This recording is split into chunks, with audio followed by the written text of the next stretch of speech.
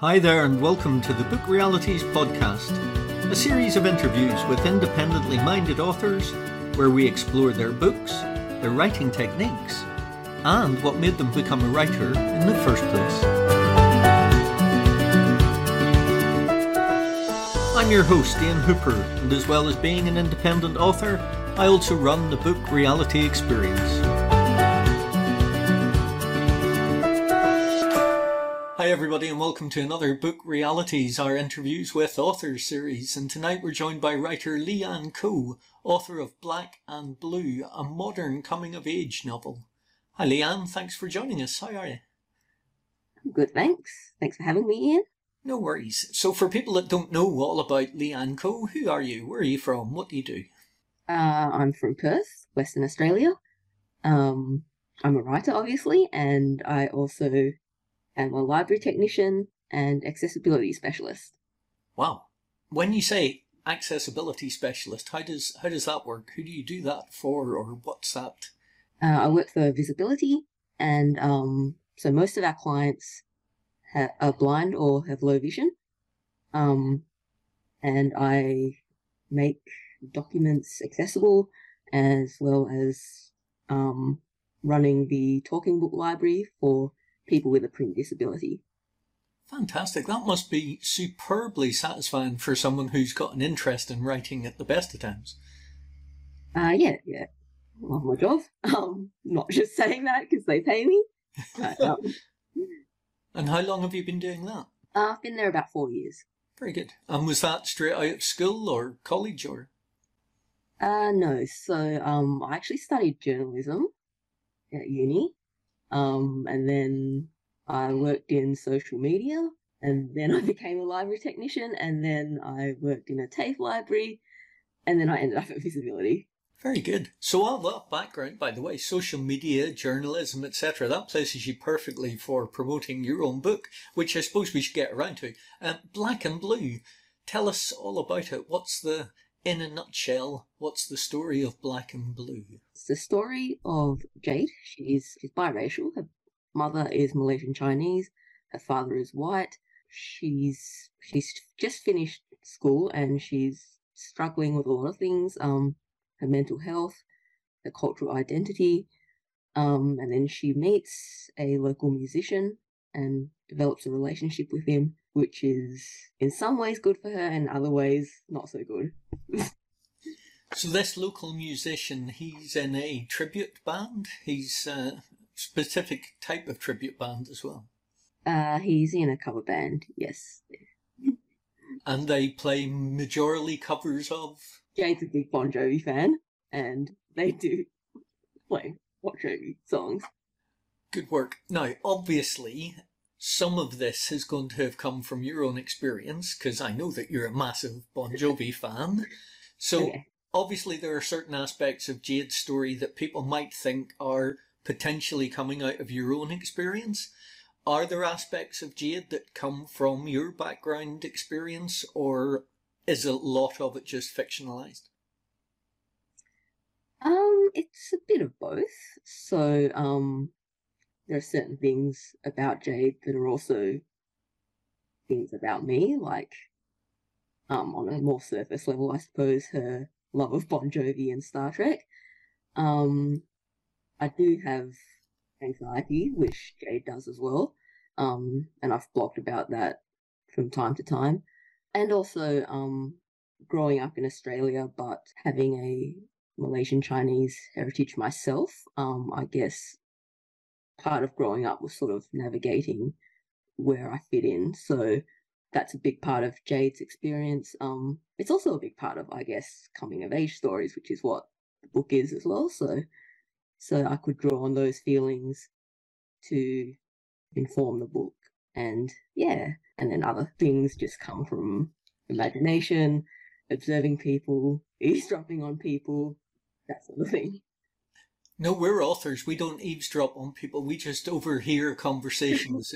Eavesdropping is far too sinister a word for it. Yeah, we're just sitting around looking. The interesting thing that you say about Jade's story there is when you say you've got anxiety, and I've been an avid follower of your blog for quite some time, and I think it's quite brave to blog about things that would 10 years ago have been considered off limits. And now they're becoming much more mainstream topics to talk about and to discuss out in the open. And you've not just done that in your blog, but you've taken this character of Jade and taken her forward in a full novel to discuss certain things. She's got a peculiar quirk or technique of dealing with her anxiety, which calls into focus another Star Trek character. Yes. So, in Star Trek: The Next Generation, there's a character called Deanna Troi. She's the ship's counselor. And Jade has a figurine of Deanna Troi that she communicates with, well, talks to. Obviously, it's a one-way conversation. But yeah, that's one way that she tries to deal with and process her feelings. And then she actually makes the break of getting out of her own bedroom and going to clubs and pubs to watch this band. But obviously it wouldn't be a coming-of-age story if it was all roses and sweethearts and Cinderella stories. So I'm assuming that she falls for the bad penny. Yes. Rory is the character that she falls for. I didn't want to portray it as all being bad or anything like that. So, I mean, there are things about the friendship that are actually kind of good for Jade. Like, you know, it gets her out of the house, it gets her out of her shell a bit more, but ultimately it's not the healthiest relationship, and the book explores that. This is where I ask you, is Rory based on a real person? Which you don't have to answer at all. I've met a few Rorys over the years. He's not a person, he's an amalgamation of a few people that I've come across and people I know have come across. Very good. So your friends all think that they know who Rory is and tell you that they think they understand who the characters in the books are? I have been asked, you know, is this someone I know? And I don't actually, there is no actual yes or no for that because it's not one person. But I've found quite a few people have met a Rory before, so. Brilliant. Now, you said that you studied journalism, so when little Lee-Ann was kicking around Perth, what did little Lee-Ann want to grow up to be? I always wanted to write or tell stories in some capacity. Actually, at one point wanted to be a cartoonist and have like a syndicated comic strip or a web comic that went viral or something like that. That's not really the dream anymore. I actually don't really draw anymore either, which is a pity, I guess. When I was in primary school, that was sort of what I wanted to do. Why don't you draw anymore? Is that just a habit, a habitual thing that you've gotten out of? Yeah, when I was finishing, like the last couple of years of high school, you know, I was sort of trying to knuckle down and study more and things like that, and I didn't really do as much, and then I just sort of lost the habit of doing it, I suppose. So when you drifted away from being the cartoonist or the next Stan Lee, female Stan Lee, inventing your own Marvel universe, when did you decide to write a book? When did you decide to take writing seriously? While I was studying journalism, I thought I would be a journalist, or try to be. At some point, I guess, I sort of realised I preferred writing less factually, and like it was more fun to take things that had happened but then twist them in a way that wasn't how it really happened. And if you do that as a journalist, you'll get into trouble, won't you? Yeah. Around 2014, I think, I started doing creative writing courses, some courses with the Australian Writers Centre and things like that. So that's when I sort of thought, you know, I'd like to write a novel. It's a good ambition to have. I also love the fact that you decided that you're going to do it and then you go and take courses, because I also know that you decided to do something else and you also take courses to do that too, which is incredibly brave as far as I'm concerned, because you stand up in front of people and sing. Yeah, I do singing lessons and not professionally, but yeah, I've performed in front of people before and it's gone okay, I think. I think it's a remarkable thing to do. I think it's incredibly brave.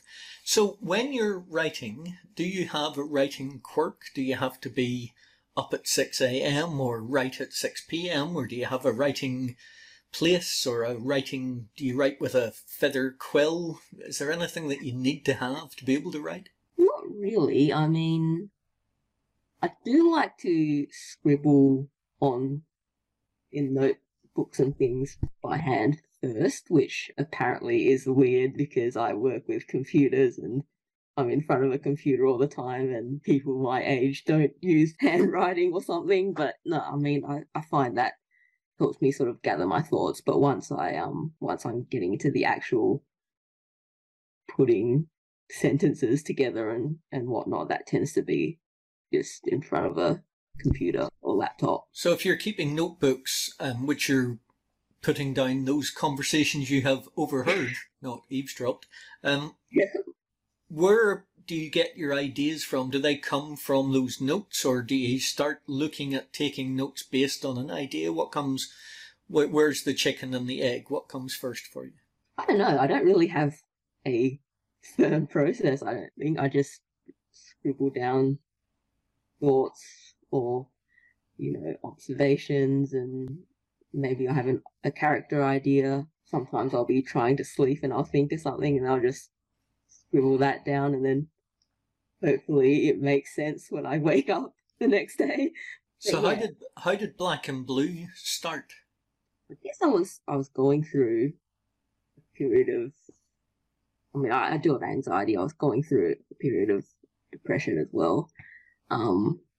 Not terribly serious, not as serious as anything Jade ends up experiencing, but I was sort of trying to, I guess, in a way, write myself out of that. So yeah, I think that was sort of how Jade's story started. I was able to process things that were going through my head and things that I was feeling through writing, and that's kind of how I've always really worked through things, whether it's writing fiction or writing in a journal or writing a blog. Putting the words down sort of helps me figure out and work through things. So yeah, that's not going to work for everybody, but it's helpful for me. So. And it's also helpful for you because you wrote a damn good story. It hangs together. It's a really good, pacey first novel. So you must be hugely pleased with it. What's the best feedback you've received for it? I've had a few people tell me they cried a lot, which I don't normally see as a compliment, but I think it was intended as one. Yeah, I've had pretty good reviews from people, or good feedback from people overall, so quite pleased about that. Why did you decide to publish it the way that you did, coming to a hybrid publisher? Why didn't you try to go for the traditional publishing route? There must have been a reason for you to take the pathway you did. So, a couple of reasons. One is about the book itself. It's sort of in between young adult and adult fiction. I've sort of been calling it upper YA, but I mean, you wouldn't give it to a 13-year-old, probably. And then it's sort of, a few years ago, new adult was a bit of a buzzword, but that's never really taken off, certainly not in the traditional market. But even in self-publishing, it tends to be contemporary romance, college romances, that sort of thing, which is not what my book is. So I guess, yeah, the main reason being it's in that in-between space between young adult and adult fiction. And there wasn't really a lot happening in the traditional market for that. I mean, in Australia, the only person I could really think of that was writing there was Rebecca James, and I think her last book came out in 2015. So, it's been a while. So that was the main reason. The other reason is that I wanted to have some more control over it. I don't want to say I'm a control freak, but I did want to have more control over it, but at the same time, going through a hybrid publisher and you and someone who knew what they were doing and could guide me as opposed to going completely on my own, I thought was a good balance. for me and for the book. And obviously you were in control, but it went through a full editorial process. You had an idea about your cover, but I think you were quite pleasantly surprised when the first cover concepts rocked up with you from our designer. So those aspects just enhanced the process for you, yeah? Yeah, absolutely. And you were pleased with the cover. You liked the cover. Yeah, I love the cover. So after you published the book, obviously the hard work then starts with marketing. So who's been a help to you, or what's been a hindrance for you with regards to marketing the book? Well, I've had a lot of support from my colleagues at Visibility. So the marketing team did a feature on me, and I've been recording the audiobook at Visibility Studios. So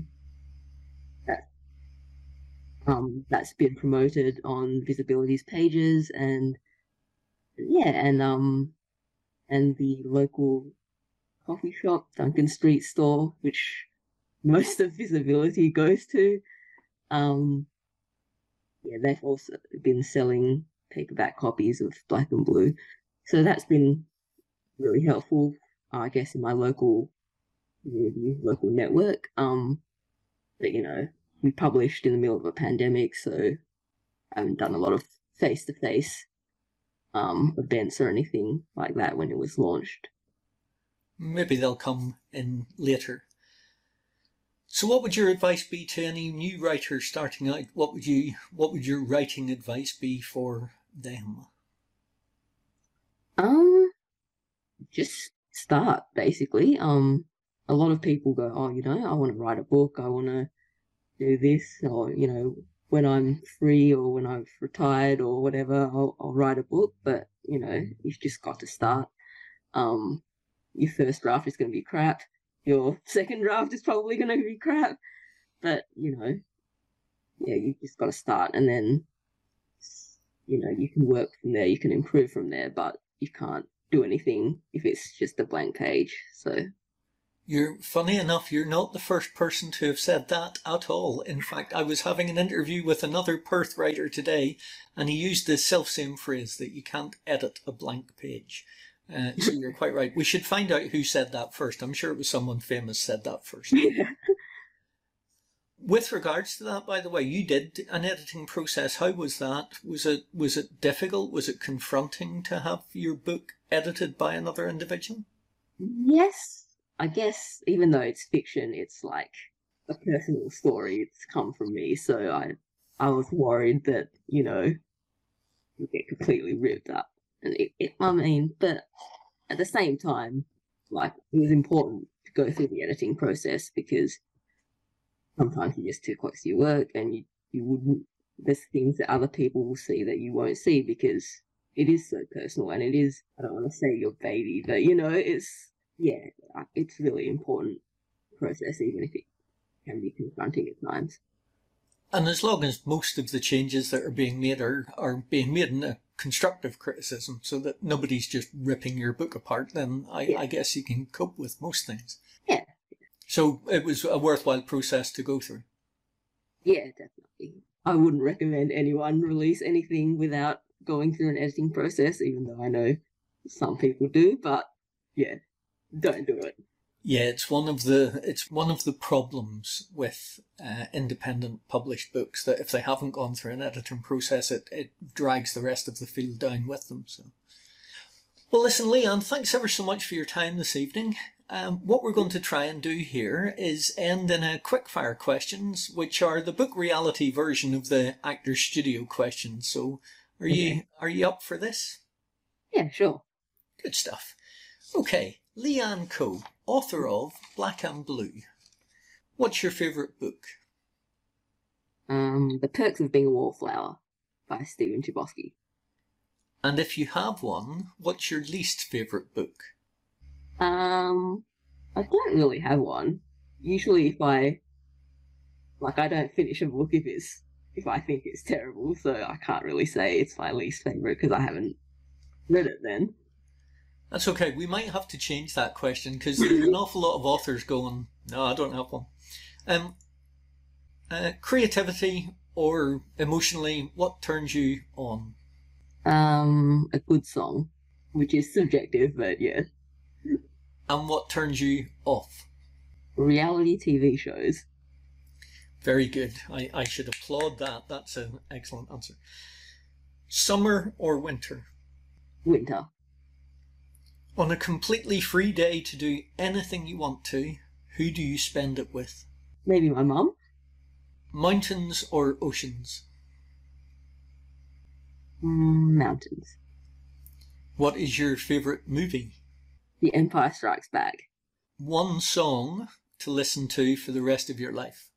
Dry County by Bon Jovi. I would have been disappointed if you'd said anybody else. Who makes you laugh the most? Maybe my nephew. What smell do you love? Coffee. What smell do you hate? Coriander. Other than being a writer, what profession would you like to attempt? Artist, like visual artist. And what profession would you not like to do? Skydiving. Well, that's a very good lead into this last question then. If heaven exists, what would you like to hear God say when you rock up at the pearly gates? You did good for an atheist. Yeah. What are you doing here? Oh, nice work. Lee-Ann, thanks ever so much for taking the time out for what is a bitterly cold Perth winter night. So thanks very much. And we'll have a reading of your book on the channels at the same time as this is going out. And people can have a look at Black and Blue before they rush out and buy their own copy. Sounds good. No worries. Thanks a lot. Thanks. Bye, Ian. Bye. Hey, thanks for listening to this latest episode of Book Realities, our interviews with authors series. Don't forget to subscribe to the podcast and turn your notifications on so that you never miss any content updates from us.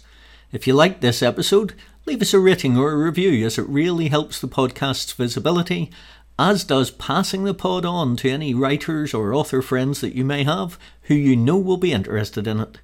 And join our exclusive mailing list at www.bookreality.com. The next episode will be released this time next week, but until then, stay safe and well. All the best.